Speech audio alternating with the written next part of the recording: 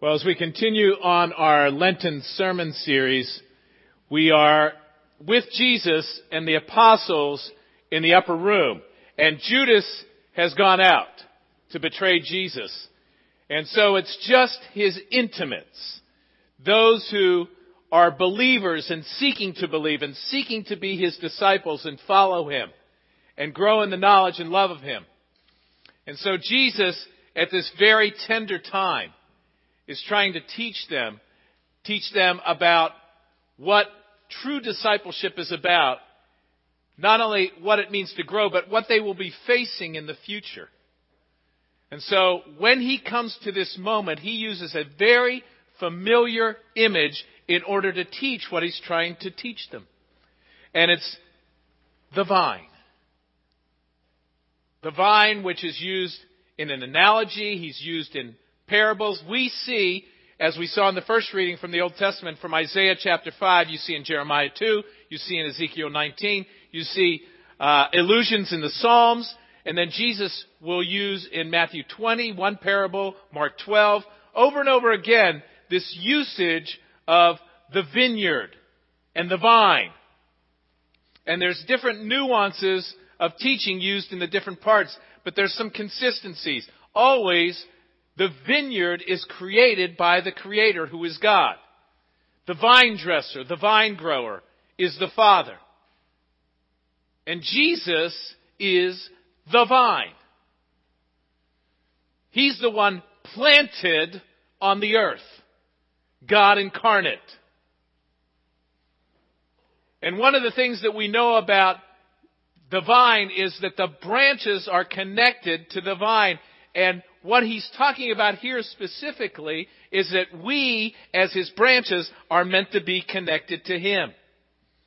That we have this intimate relationship with him, that literally his life is flowing through us by the power of the Holy Spirit working in us and through us.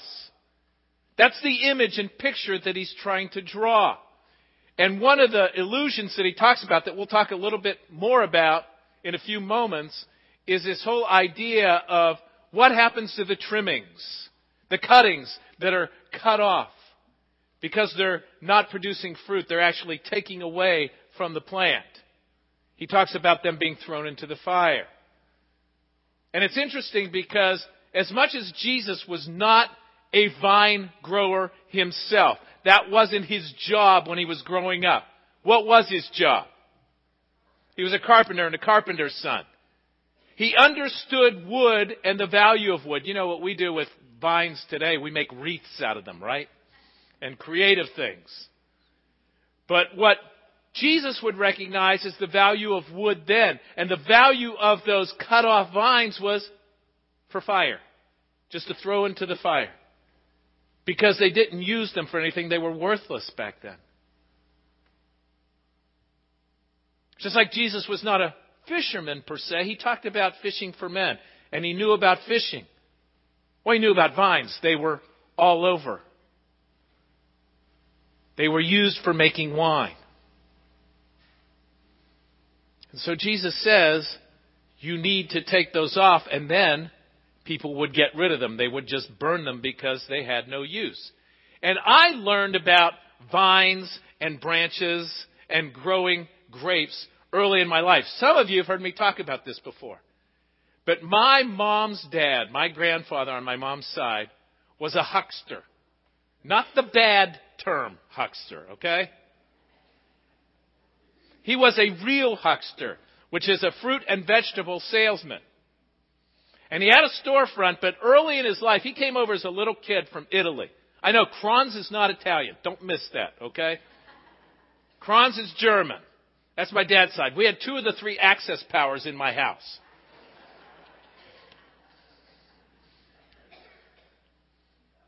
But my mom was Panza, Italian. By the way, it means stomach. So this roly-poly little Italian guy, my grandfather, when he was younger, had this horse and cart that he used to deliver fruits and vegetables, some of which he grew, some of which he bought at market, had a storefront. Then when he got a little older and successful, he He bought a truck. And when I was a little kid, I would go out there periodically and I would help him do deliveries. Well, he showed me when I went out there how to trim the grapevine, the branches away from the grapevine. And so it's near and dear to my heart when I hear this story, this analogy, this parable that Jesus would tell about the vine and grapes. And it's really interesting because my dad, who also liked gardening, eventually would see this, and so he decided to plant vines. And guess who became the pruner? Because I knew how to do it. And so I knew something about it. Now, my grandfather wouldn't really use these grapes for eating per se. They were for making wine. And there's some great stories about that. Not for now.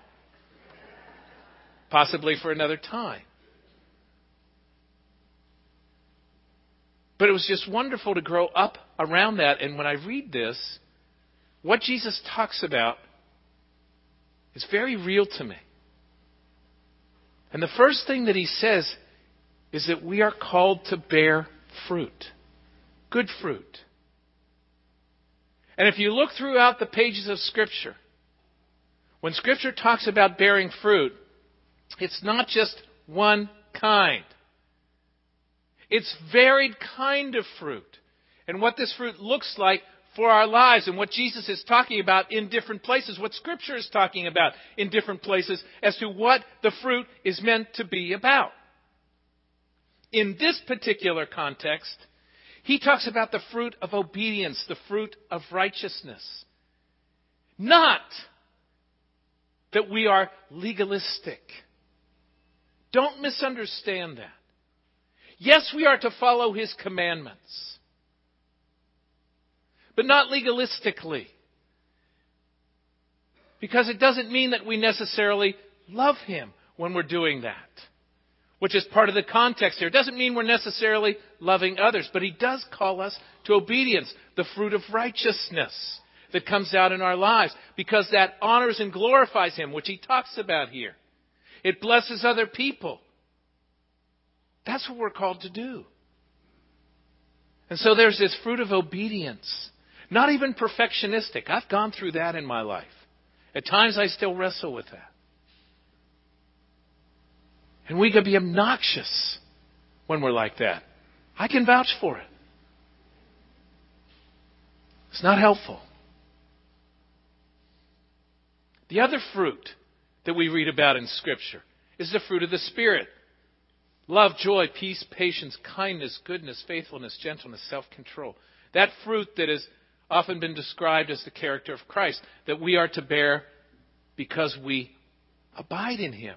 Because his Spirit flows through us. Because he is our very lifeblood. Not because we produce it.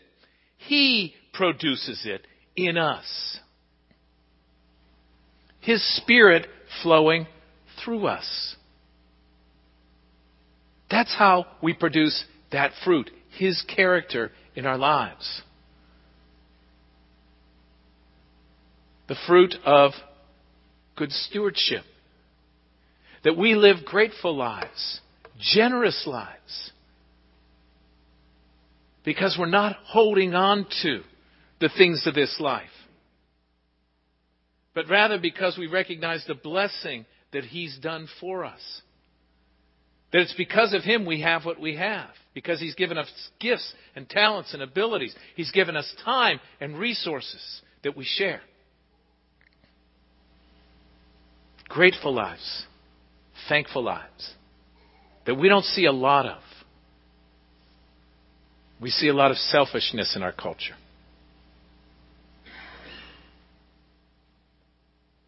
And that when he talks about 30-fold and 60-fold and 100-fold in other places, he's talking about other believers. That people are so hesitant to share their faith, especially today. Because our culture can be so oppressive when it comes to sharing faith in Jesus Christ. But we are called to bear fruit, his fruit, that befits righteousness. That, in other words, we become holy like Jesus. And we look at his life. People are so selective when they talk about being Christ-like or be like Jesus. They're so selective instead of looking at the whole picture and all the different kinds of fruit that he talks about. So that we are seeking to bear all of the fruit. All of the fruit. And then he goes on to, the way that we produce this kind of fruit is we have to be pruned. That pruning needs to take place. And if you look again at Scripture, pruning is referred to in two different ways. The first is the whole notion and idea of discipline. And discipline is not always fun. It's just not. You know, sometimes we have to be disciplined in what we eat. And sometimes we have to be disciplined in exercise. And sometimes people choose not to do that. We know. And it can be problematic. But when it comes to being a disciple, discipline is talked about in terms of the spiritual disciplines that help us to grow in the knowledge and love of the Lord. But it's also talked about in terms of how the Holy Spirit seeks to guide us and how the Lord uses other people to guide us and sometimes chastise us and rebuke us because we need it. We need it. We're like children that need to be disciplined. Nobody likes it. How many really like it?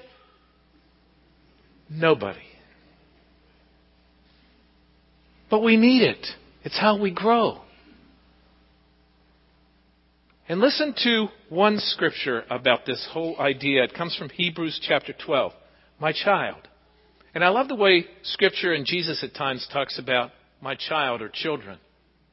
Do not regard lightly the discipline of the Lord, or lose heart when you are punished by him, for the Lord disciplines those whom he loves and chastises every child he accepts. We need to understand, if we love our children, we discipline them. We guide them. We direct them. We help them. And that's what God wants to do with us. And notice it says, don't despise it.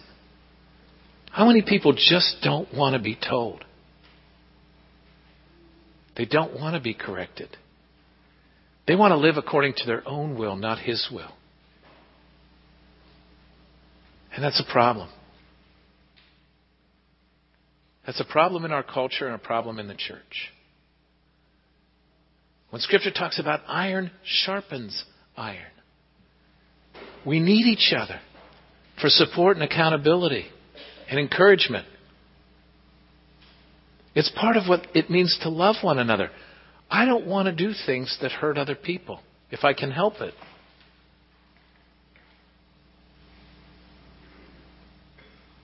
I think it's one of the reasons the Lord gave me my wife. She's strong enough to tell me.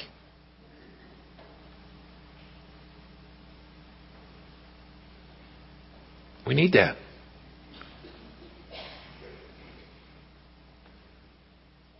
Pruning is critical. You know what happens if you don't prune the branches from the vine? It goes hog wild. Dozens of shoots come out. And the reading from Isaiah talks about these wild grapes and wild plants. That's what a grapevine ends up looking like. And really what you have to do when you prune a vine, you have to be ruthless. Ruthless. You have to cut it down to 4 to 6 liters so that it produces an abundance of grapes. And sometimes I remember it was really, really difficult. Do I cut this? Do I cut this? I need pruning.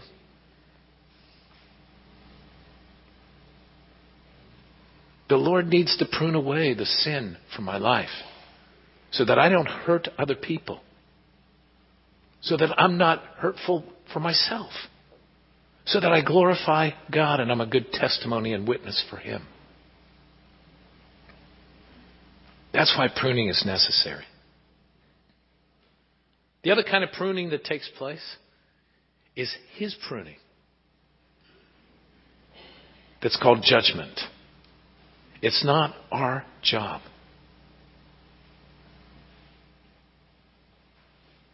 We have to judge behavior. Understand. It's important for our own lives, for our children's lives, for those we love. It's important. But we don't judge people. We allow God to remove them from the body of Christ. We allow God to remove them for eternity. Hence the reference to the fire. It's not our job. We have to be very, very careful when it comes to that.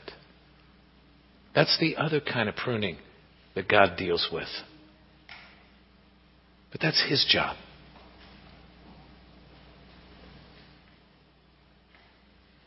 And I love the word that He uses when He talks about what it means when we're this branch connected to the vine. And the word is abide.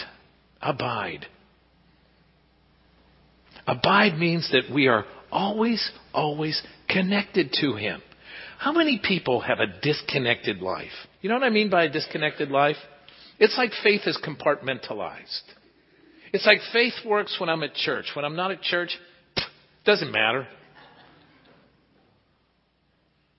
When I shoot up my prayers, I'm very, very pious and holy. When I'm out of my prayer closet, I'm my own person.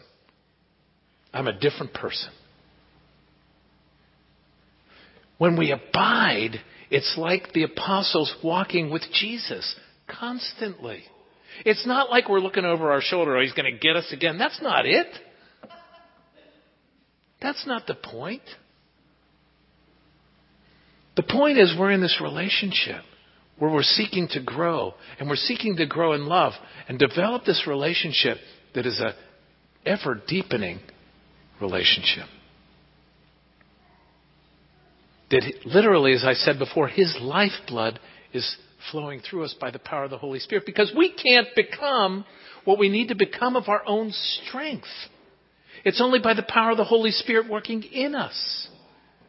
And it's this abiding, it's this constancy, it's this constant mindfulness that we're walking with Him. That He is our source and our strength and our very life. That's why abide is related to the word abode. That we live with Him.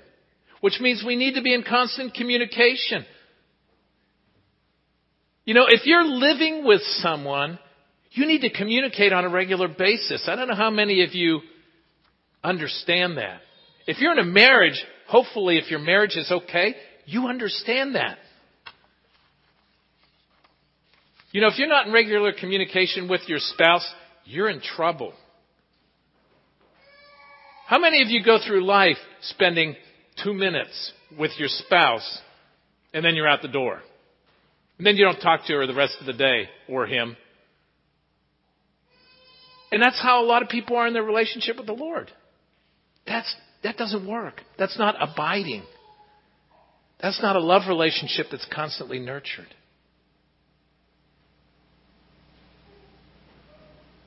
We need to abide with Him. Why? If you caught it in this passage, He said, so that my joy might be in you. That's one of the fruit of the Spirit. It's when His Spirit is flowing in us, like the life of the vine. You know, we are meant to enjoy. The commandments are not joy killers. Walking with Jesus is not a joy killer, if you really, really understand. Do I look miserable to you? I'm really not.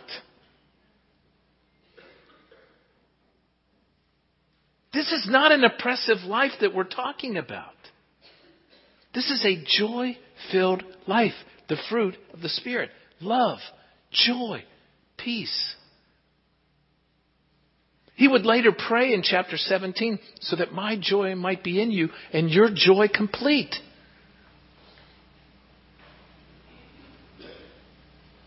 That's what we want. And that's why when in this context he talks about abiding in me and I in you and producing fruit, and it's also in the context of obedience. And we somehow want to disconnect the two. Let me read to you, as John reflects later in his life, as one of those in the upper room when he writes to the church 60 years later. This is chapter 3, 1 John chapter 3. Little children.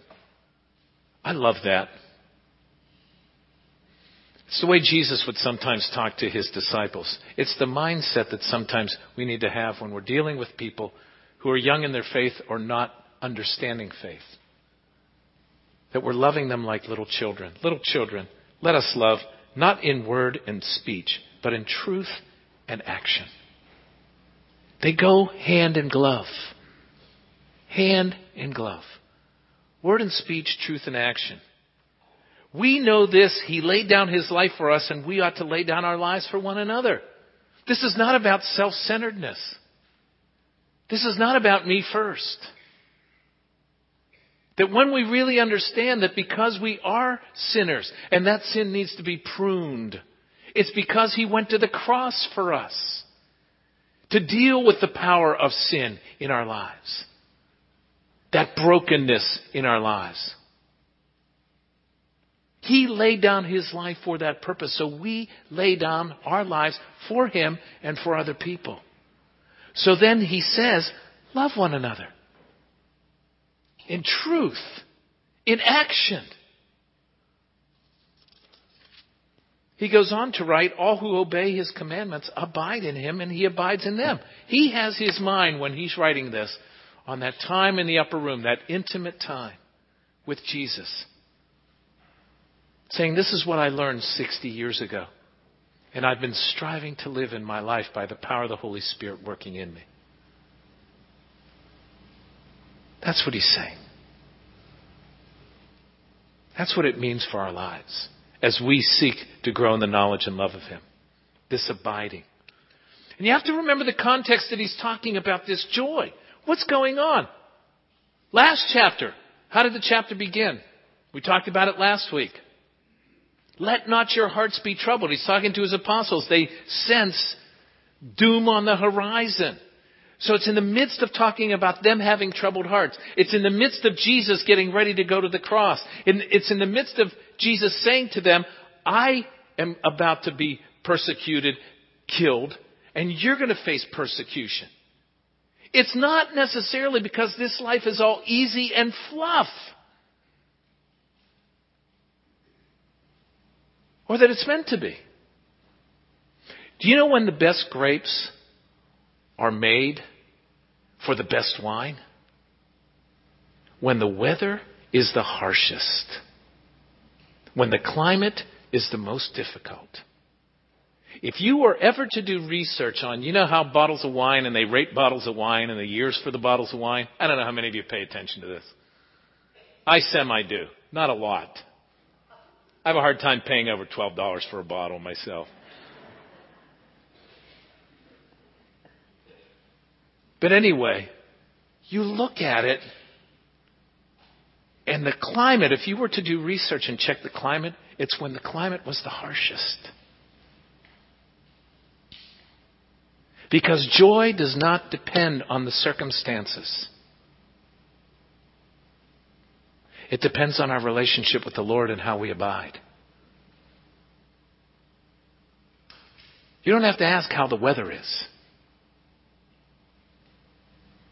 Because he's got you all the time. No matter what the weather is. That's why we abide. That's why we walk with him. That's why we're able to have joy no matter what the challenges are. Because his Spirit is flowing in us and through us. That's why we seek to follow his commandments, because that's how we abide. That's how we are blessed. That's how we are a blessing to others. That's how we grow more and more in love with him.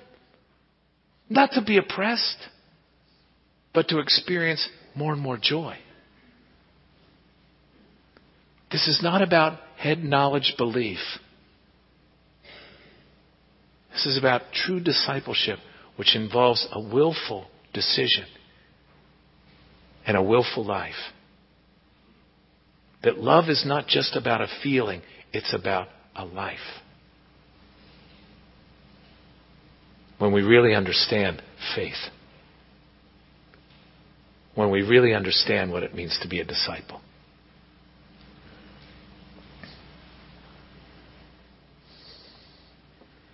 Abide with me as I with you. Please bow with me in prayer.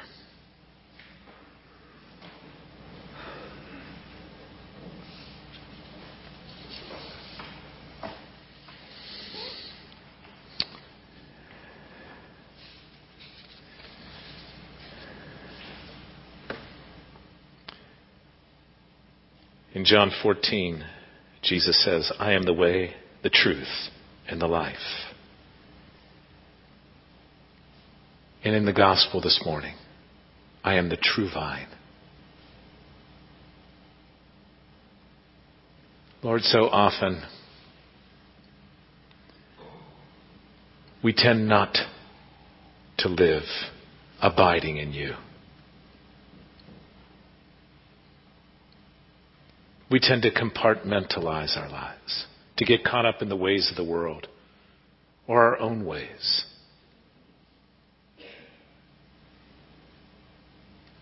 We live with brokenness and sin